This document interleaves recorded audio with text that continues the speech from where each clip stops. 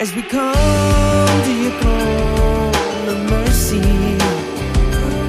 as we come to your throne of grace, as we come to your throne of mercy, it's the sound of our hearts singing praise, it's the sound of our hearts singing praise.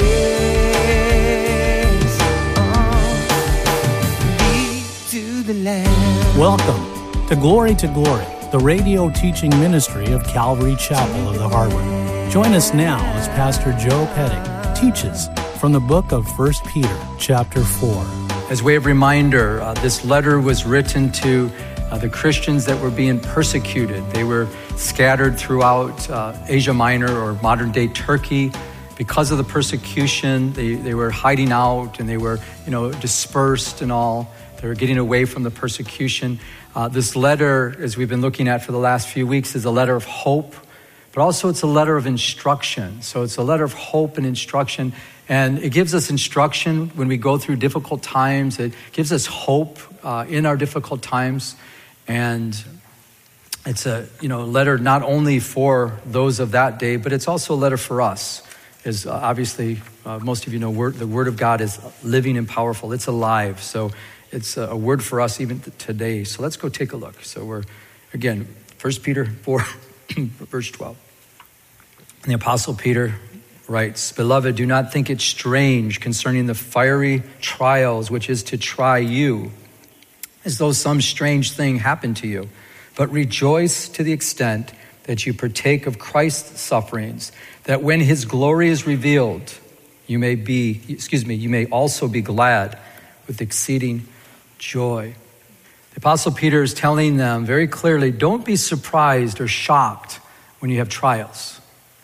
Don't be, when you're experiencing suffering or persecution for your faith. Basically he's saying, expect it and rejoice. And I don't think, any of us like trials, do we? I know I don't like trials. Difficult times, suffering, and all the things that can happen as a Christian, but it's part of our walk, and it's something that we're to expect. And I think it helps when we expect these type of things, because that way it doesn't shock us. And that's what, the ones he's writing to are going through persecution. They're going to have heavy persecution as Caesar Nero is going to, scale it up, and he's going to, have Christians killed and all that kind of stuff. So he's pre-warning them. So they're going through difficult times. But again, it's a warning for us to not think it's strange when we have trials and sufferings. We should expect these things.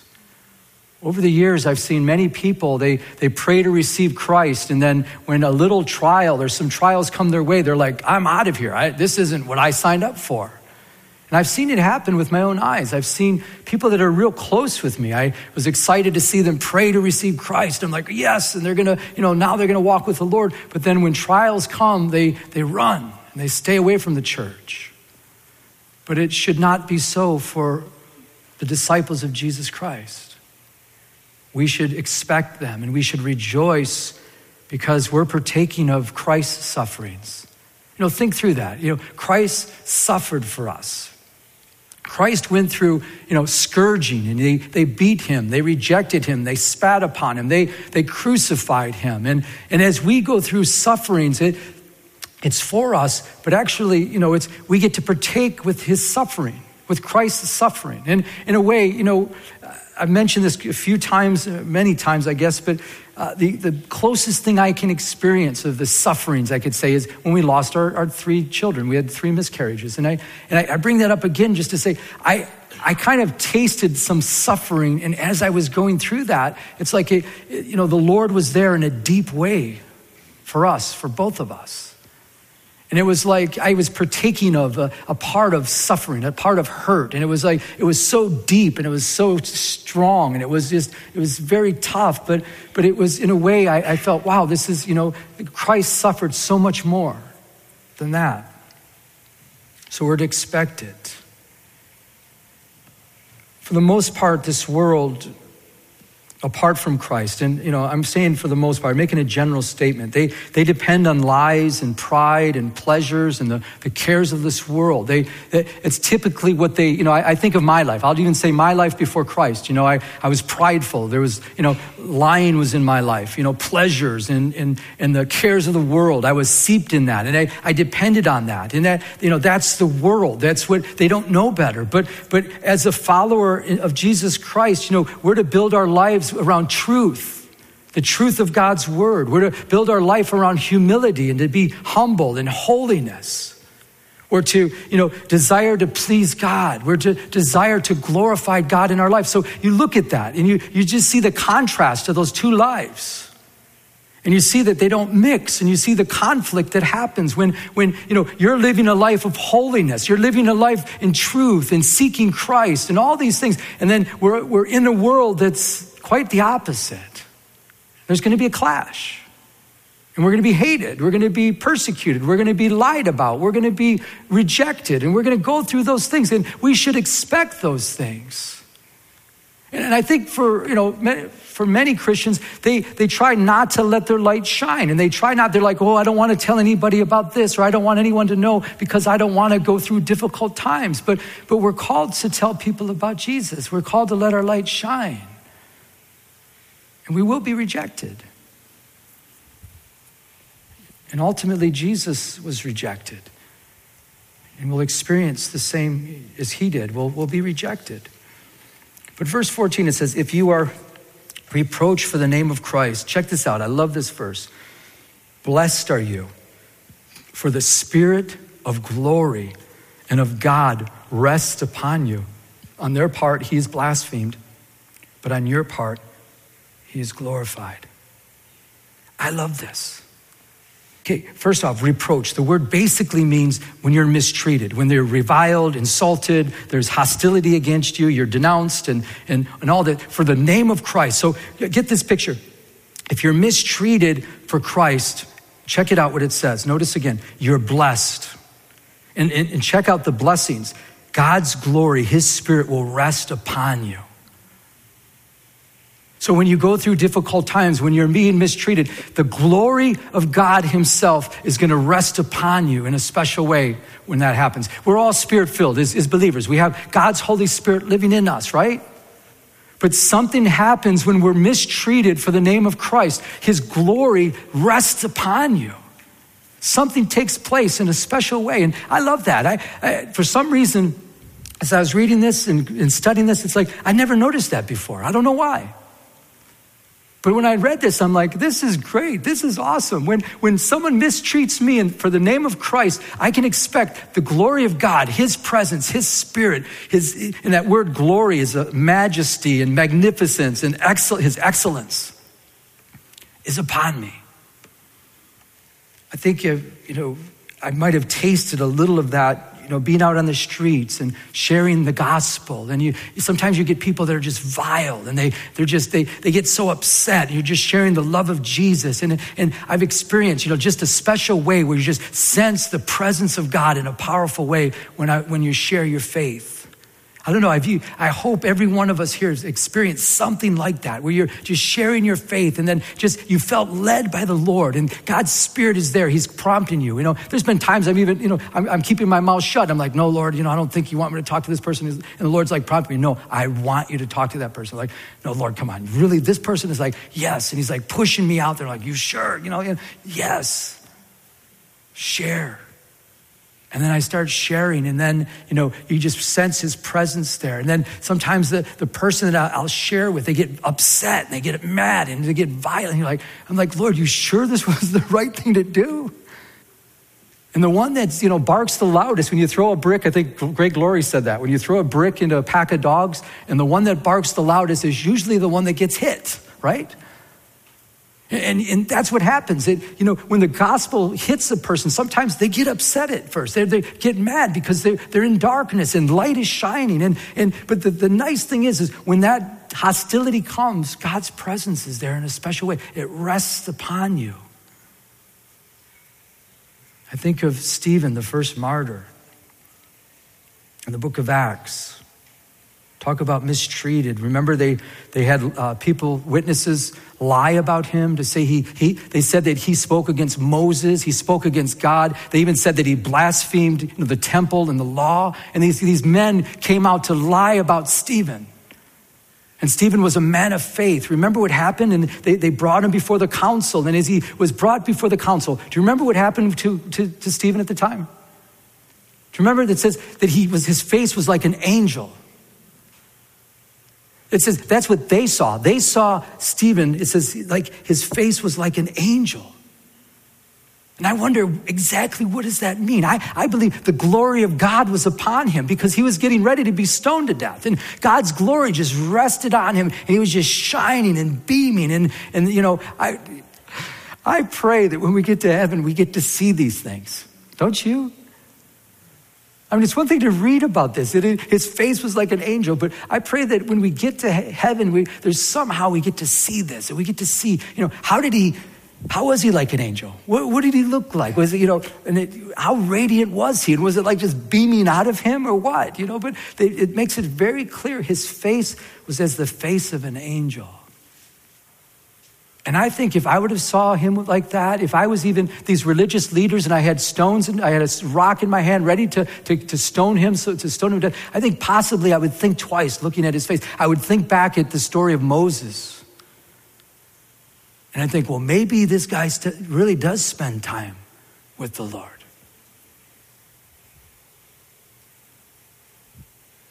And then if you recall the story, when they started stoning Stephen, he knelt down and he prayed in a loud voice. He says, Lord, do not charge them with this sin.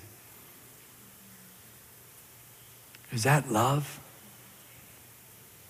Don't charge them with this, Lord. But the glory of God rests upon us when there's hostility, when we're mistreated. So if you're reproached, if you're mistreated and by others, for the name of Christ, you're blessed. And the Spirit of glory and of God rests upon you. Before we go to the next verse, for note takers, that word rest means to refresh or to give relief.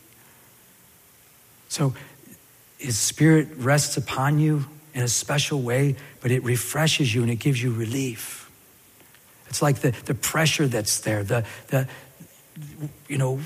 pressure you're under through that time of hostility that somebody's pouring out, you know, you'll get relief. You'll give you like comfort or peace and refresh you. And one more thing before we go to the next verse, I want to point out, you know, I believe that's why we read about martyrs in the old times past, where, you know, they were martyred for their faith in Jesus Christ, and you read about how they were burned alive at the stake, and many times you hear that they're singing praises to the Lord, they're praising God, they're smiling while they're dying. And I believe this verse probably gives us a good clue why they were able to do that, because they had relief, they had refreshment from God's Spirit upon their lives when hostility was coming out from man as they were being martyred. Powerful verse. Verse 15, but let none of you suffer as a murderer, a thief, an evildoer, or as a busybody in other people's matters. So if you're suffering, make sure you're suffering for Christ's sake, not for these things. If you're murdering or even have hatred in your heart towards somebody, and then you're suffering for that, or you've taken something that's not yours and you're being evil, don't expect God's glory to rest upon you for that. It's not going to happen. Don't you love that? I love this word. Or as a busybody in other people's matters.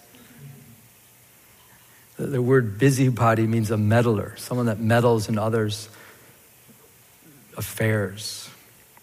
Make sure you're not a busybody, because if you're suffering reproach for that, then, and I think it's a good, that balance of sharing, that balance of when you share your faith, and we don't want to, meddle. We don't want to, antagonize. We don't want to go to a place where we're being obnoxious and all that kind of stuff. And then you think, oh, I'm suffering for Christ's sake. Look at me, but it's not really for Christ's sake. You're not doing it in the spirit. You're in the flesh. I've been there before. I've done that before. Been in the flesh, trying to save someone in the flesh.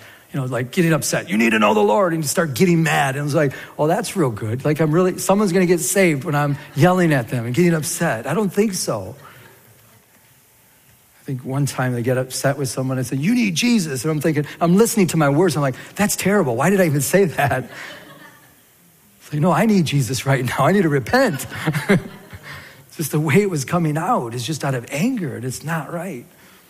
And that's what it's talking about, a busy meddling and getting in there and trying to, but evangelism, yes. For Christ's sake, yes. Sharing our faith, yes. Persecution will come, yes. But watch the Lord show up. He'll be with you. But don't suffer for these other things. Yet if anyone suffers as a Christian, there's only 3 times you see that word in the Bible, Christian. Let him not be ashamed, but let him glorify God in this matter. So if you're suffering as a Christian, don't be ashamed. Don't be ashamed if you're suffering, whatever you're going through. I talk to different people that they're going through some difficult times in their workplace because they're a Christian. Talk to people that they're not getting a promotion in their workplace because they're a Christian. And they're going through this, this type of stuff. But it said, don't be ashamed. Great is your reward. And that's what it's saying. Don't be ashamed. If you're suffering for Christ's sake, being a Christian, let the Lord be glorified. God's working on those people. Verse 17, for the time has come for judgment to begin at the house of God. And if it begins with us first, what will be the end of those who do not obey the gospel of God? Now, if the righteous one is scarcely saved, where will the ungodly and the sinner be? We're saved by the grace of God. We're saved because of what Jesus Christ did for us at the cross. And if we're scarcely saved, we're saved because of that. We just make it into heaven. It's nothing that we've done, not of works, lest any man shall boast, right? So we're just making in there. And then if we're able to just make it, and all the difficult time we're going through, but yet if we're going through this as believers, what is it going to be like? Peter's saying, for these people that are sinners and reject the gospel of Jesus Christ. In other words, guys, this is as bad as it ever is going to get for us. Don't you like that? That helps me sometimes. When I'm going through difficult times, I think, this is tough. This is as tough as it's going to get. This is it. It's like once we pass that finish line and we enter into heaven, everything's going to change. But for the unbeliever, once they hit that finish line and they step into eternity, it all goes downhill from there for these guys. And I think through that, and every time I think about the reality of hell and the suffering that people are going to go through, it stirs me up to share with people I know that don't know Jesus Christ. Because this is reality. They're going to spend all eternity in a place of suffering if they don't turn. And we're to share with them. Verse 19, therefore let those who suffer according to the will of God commit their souls to him in doing good as to a faithful Creator.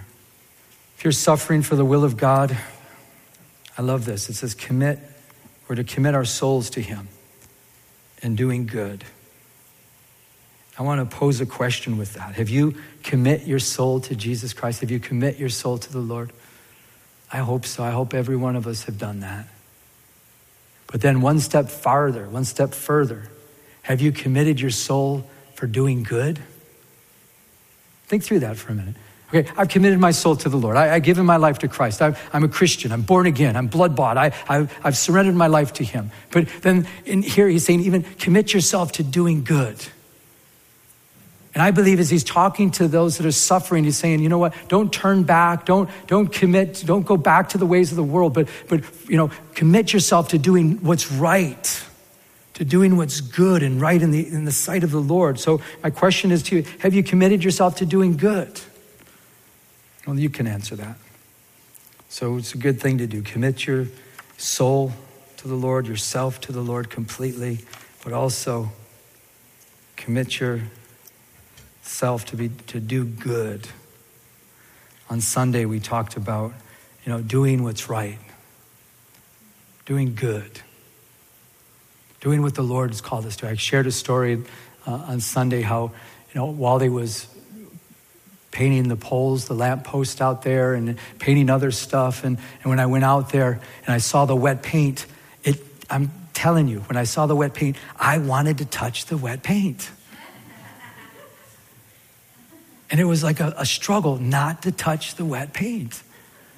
And I'm thinking, this is silly. I'm a grown man and I want to go like this. And I walked away and I kept thinking about it and I walked back outside and it was all black and shiny. And I was like, it was a struggle. And I was doing this study about doing what's right, doing good. I'm thinking, Lord, it's hard for me to do what's right. I know I'm not supposed to touch this and get paint all over me and smudge this up, but it's like a temptation to do that. I'm thinking, this is crazy. And what it showed me is we all have a sinful nature that we have to struggle with each and every day. Every single day we need to make choices are we going to do what's right? Are we going to do what we know is wrong?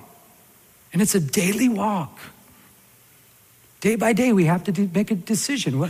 Choose you this day who you will serve. And then it's not just a daily thing. It ends up being an hourly thing, a minute by minute thing. Are we going to do what's right in the sight of God? And here as I read this, it's like a commitment, like you're committing your soul to say, God, I'm going to do my best, but I commit myself to you to do good. Help me to do that. By the power of your Holy Spirit, Lord, help me to live a life that pleases you, God, all the days of my life. Purpose in our heart, not to be defiled by the delicacies of this world. As Daniel, they purposed in his heart. Lord, I purpose in my heart not to be defiled with the things of this world. And again, he's exhorting them, commit your soul and to him in doing those things that are good because he's a faithful creator. And then verse 1 of chapter 5, the elders who are among you, I exhort. And then the Apostle Peter says, I, who am a fellow elder and a witness of the sufferings of Christ, and also a partaker of the glory that will be revealed, shepherd the flock of God, which is among you, serving as overseers, not by compulsion, but willingly, not for dishonest gain, but eagerly, not as being lords over those entrusted to you, but being examples to the flock. And when the chief shepherd appears, you will receive the crown of glory that does not fade away. Elders, this goes out to overseers of the church. Elders can be pastors, leaders, the overseers of the church. There's an exhortation out here for you guys. You're in leadership. Those that are in leadership in the church, there's an exhortation. There's a lot here, but basically the one that stands out is to be an example to the flock. As a shepherd, sheep follow the shepherd. And if the shepherd's following, if he's leading a bad example, everyone's going to go that way. But we're to be examples. We're to lead in the right way. And, sometimes I believe, there could be times where the elders or the pastors or the leaders, they're not even realizing people are watching us. I had a couple years ago, it's the silliest thing. Sometimes people, they just bring up the silliest things. They're like, oh, pastor, did you know you did this and that? It's like, wow. It's like, our lives are under microscopes. So as a good pastor, as a good leader, where we can lead in the wrong things or we can lead in the right things. Pastors should be men of the word, men of prayer, men of faith, men with their houses in order, and on and on and on. All those things are important for a pastor, a leader. But also, I want to bring this down to even in the congregation, that to be an example of what a Christian is in your neighborhood or in your house or in your workplace. Come to your throne of mercy. It's the sound of our singing praise. It's the sound of our singing praise. You have been listening to Glory with Pastor Joe Pettit, an outreach of Calvary Chapel of the Harbor. If you would like to enter into a personal relationship with Jesus Christ, call now at 714-788-8221. That's 714-788-8221. We'd like to extend an invitation to visit us here at Calvary Chapel of the Harbor. Our address is 16450 Pacific Coast Highway in Huntington Beach, California, 92649. We're located in Peters Landing Marina in Huntington Harbor. Our service times are Tuesday evenings at 7 p.m. and Sunday mornings at 10 a.m. Now, may we continue to go to His throne of mercy as He changes us from glory to glory. As we come to your throne of mercy, it's the sound of our singing praise. It's the sound of our